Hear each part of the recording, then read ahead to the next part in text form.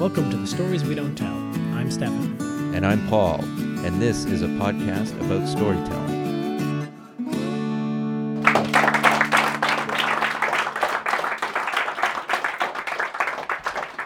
I'm nodding off, shifting uncomfortably in this reclining chair that I've commandeered for the night. I think I hear something. I strain to see if I can hear it again. Nothing. The faint whirring of the oxygen tank fills the void. I sink back to trying to reshape my sweatshirt into a pillow. In these moments, I'm both asleep and awake. Time speeds forward and then stands still. Eternity stretching out before me.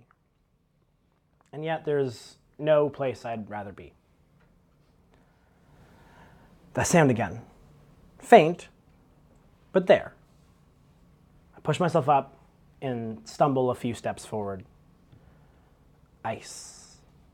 I hear the faint call. I'm here, I say, and I scoop up a piece of ice out of the styrofoam cup and tilt it towards her. She consumes it, smiles, winces, closes her eyes once more, and I go back to my seat. The thing that nobody understands is that when you grow up evangelical, one question never goes away. What if they're right? What if I'm going to hell? As my mom finishes, she rests her elbows on the now empty dining room table and looks back at me. I lean back on my chair until I feel it tap the wall behind me, and I stammer. Because you see, little in life prepares you for this. But I feel like if there's one thing I'm pretty certain about, it's that my mom is not going to hell. But she's hit on something here. Something that I've struggled with since I was 13 and next in line to be baptized. Standing in front of my congregation, I admit that I first wanted to do this to avoid hell, and then I wanted to do it to get into heaven. But now I say I'm here for the right reasons. My mom sits on the balcony with the rest of my family looking down, and it's one of 4 times I can remember her in a church. As my body crashes through the water, I wonder if she can see through me. See me for the fraud that I feel like. See me like she must have seen herself for so many years. Because you see, how could heaven be perfect? How on earth does eternity not become Sisyphean? Boulder or no boulder, endlessness is as terrifying and as unknowable as the end. A light flicks on. I just need to check the vitals. The nurse speaks in a soft tone, as if to make up for the shock of the fluorescent light. I realize that my chair has now, for some reason, slid once again into the middle of the room, and so I wheel myself back slightly and glance at the clock. My blurry vision makes it hard to see and hard to read, and so I tell myself it must be the 2 a.m. rounds, but I really can't be sure. I'm unsure if I've actually slept. The book I was reading about with a hallway light now sort of sits closed on my lap. My eyes are still closed. I listen to their exchange, though my mom can barely speak, just in case I need to reiterate some of the news back to my family. The nurse makes quick work and sweeps out of the door, leaving us back into the perpetual dusk of the hospital. From the bed, I hear a faint voice calling my name, and I push myself up and walk to her bed, take a piece of ice from the styrofoam cup, and tilt it towards her. Now, I have a somewhat potentially controversial opinion, which is that Dollarama is never the place you want to receive monumental news. I and a colleague are on our way back from grabbing burritos and are stopping at his behest to grab some of these makeshift packs of Magic the Gathering cards that they sell. And see, the reason for my Dollarama skepticism is that when the phone rings and it's your stepdad, Ray, calling from the hospital, there's nothing in those rows upon rows of poorly made knickknacks that will make it easier to answer that phone, even if you're willing to pay the ungodly price of $3.50, which I checked is the most money they charge you at Dollarama now.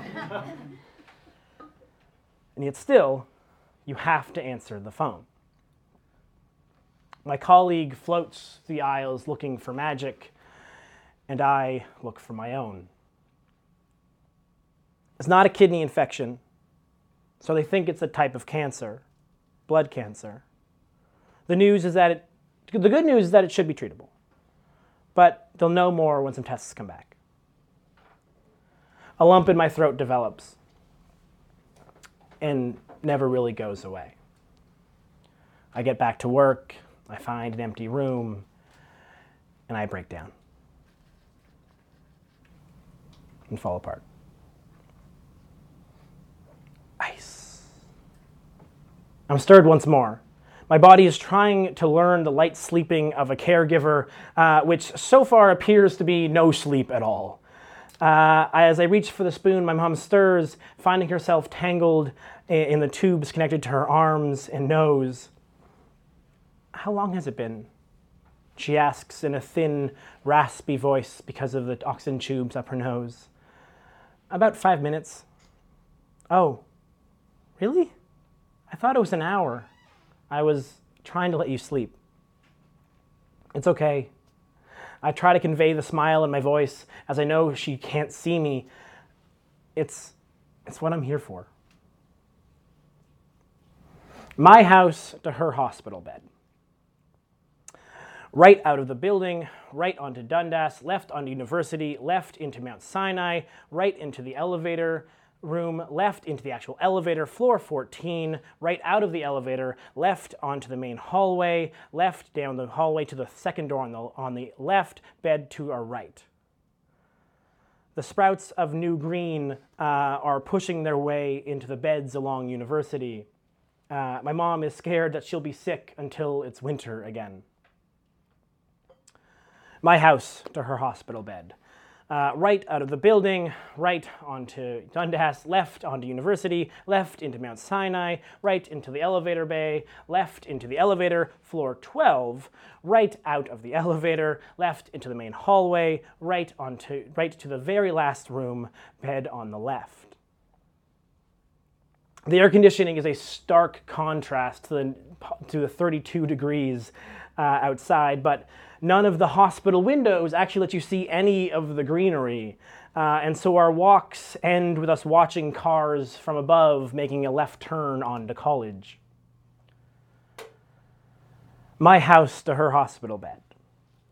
Right out of the building, right onto Dundas, left onto University, left into Mount Sinai Hospital, right into the elevator bay, floor 11, right from the elevator, left into the main space, left to the end of the hall, bed on your right. Thanks for doing this. If someone comes for the other bed overnight, then you'll have to move to the other room, but it's late and so it probably won't happen. She needs to stay hydrated but can't drink any water, so she's using ice pellets. As he speaks, Ray gestures to the beige bedside table. I'll be back in the morning.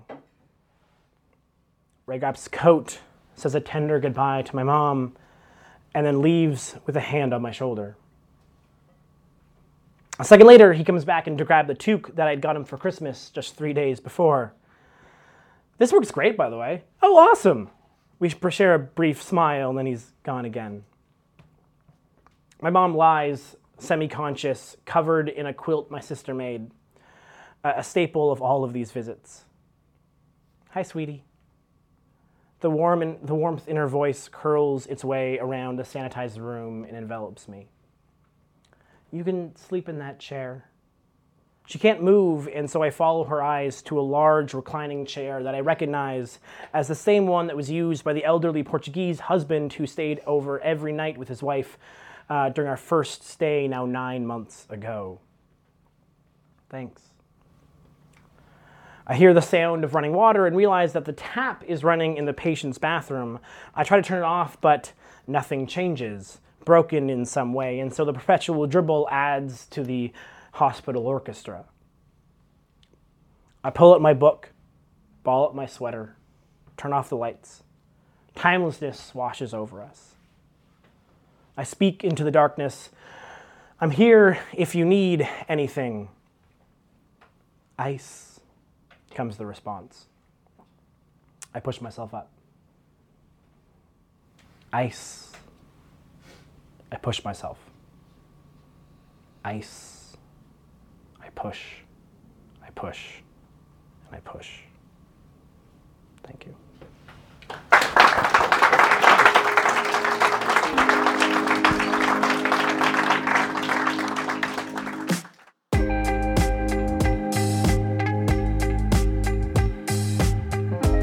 So, who is that in that story that we just heard? It was great. That was me, Paul. Oh, it was you. Yeah. Oh, wow. Jeez. I know. I sound so young.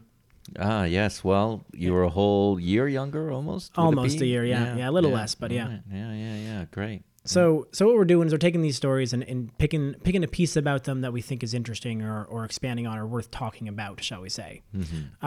And this one comes from, there's one part in the story which you just heard, in which I sort of repeat how I would get from my house to my mom's hospital bed. Mm-hmm. And the thing we're sort of exploring here is how you can use a different thing, how you can use a small part of a story, or how you convey a piece of information in a story can also convey a whole bunch of other things.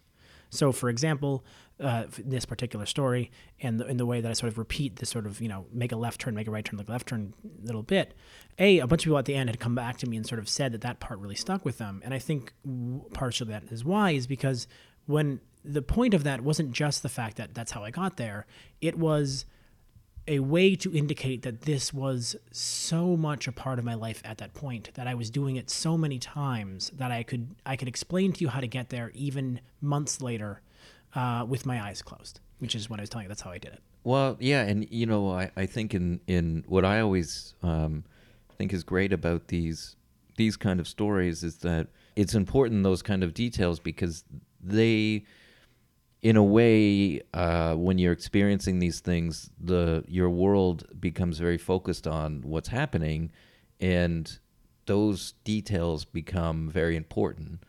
And so when you're trying to convey to an audience later on, how I think those details, they really, like we, were saying about this in this, what we're talking about in this particular episode is just, it can have so much more built into it than just what the words that you're saying. Yeah, and I think it gets to a point where you are conveying, instead of having to say, I did this day after day after day after day, it allows you to sort of convey that without being so specific, right? You're able to use even the way you're telling something. Like I could easily have described my walk from my house to my mom's place in 100 different ways, right? I could talk about the elevators going down from my condo. I could talk about people I saw on the street or whatever.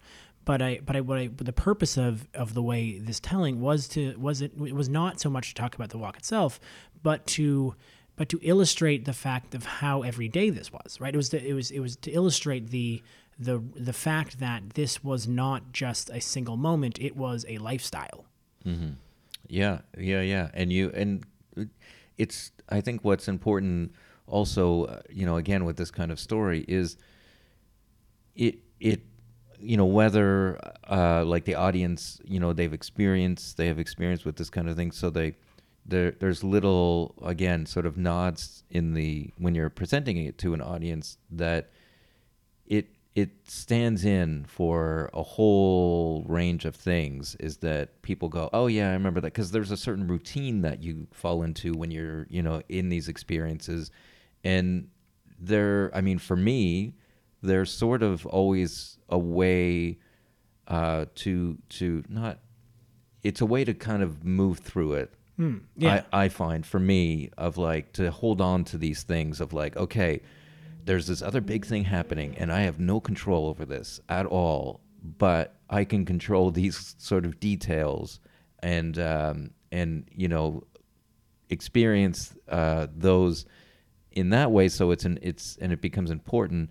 Anyways, that's my sort of interpretation of what this kind of thing is. Yeah, when I think especially when you're talking about these moments that create bubbles around you, right? Like these moments of your life that sort of, you know, whether it's a big event or you know, in this place a health of a family member, but you know, get these moments where the reality you live in becomes super bubbly.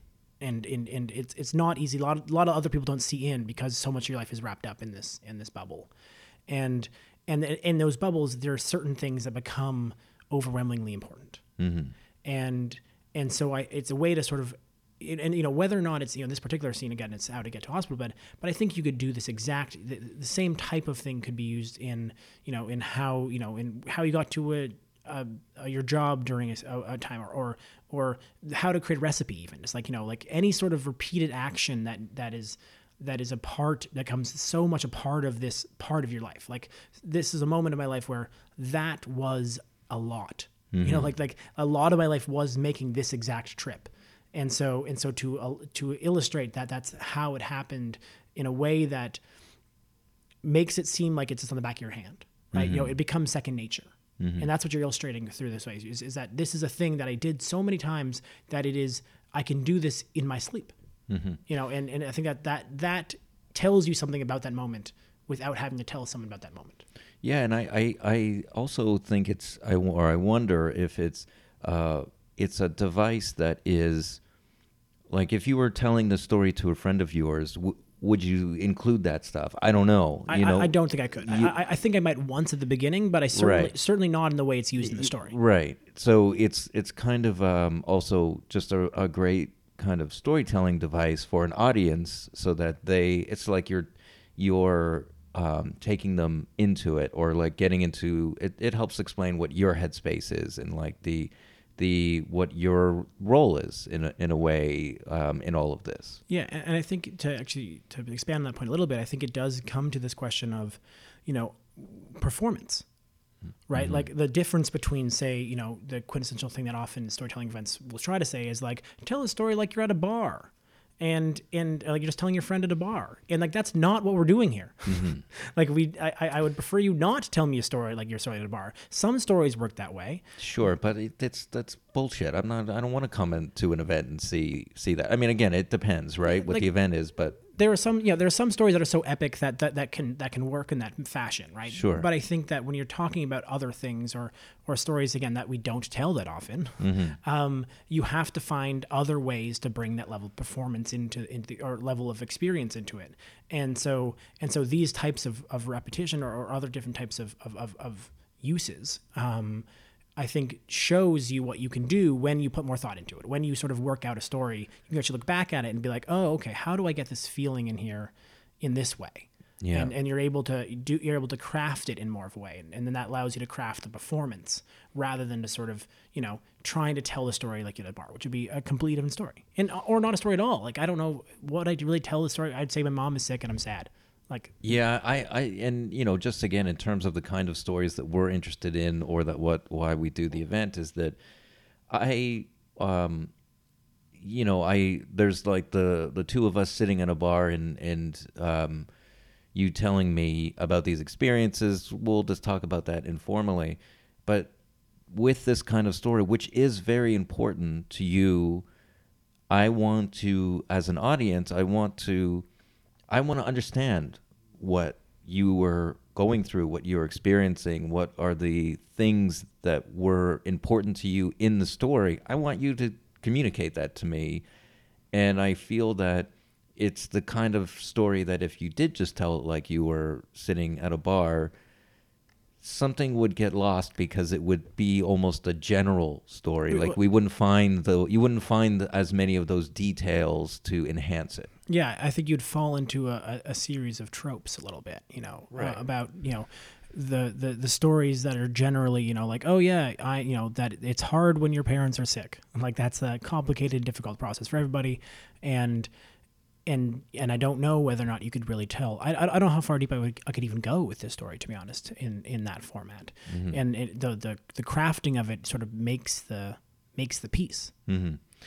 Yeah, and I kind of feel that with these kind of stories, what I like about being able to craft them a little bit more is, to me, you can get deeper into the story, and you can get deeper into trying to connect the audience to the emotion of it, because you can open it up more and it becomes a story. It's not just, here's a thing that I went through.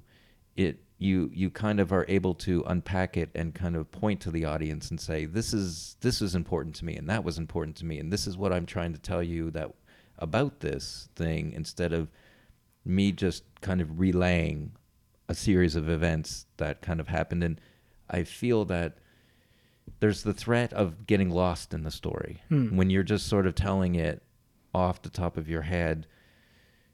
I'm not just talking about a beginning, middle, and end, although I think that would happen too, but it's just, you might get swept up in the emotion, and you might get just kind of lost in it a little bit.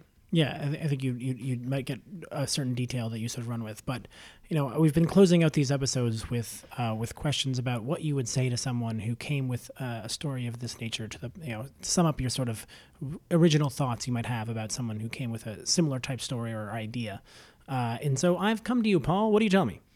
Well, if this was our workshop and you came to me with the story, I mean, I'm really just kind of all over this, so I'm going to stick to it, is that I think in order to find those kind of details of what we have been talking about, I think you need to explore the story, and I think you need to kind of write out all the angles and the parts to it, and then, to me, you will get past that sort of generalization, or the sort of almost, I'd call like, here's a synopsis of the story, like a synopsis of the experience. That's what I don't want it to be.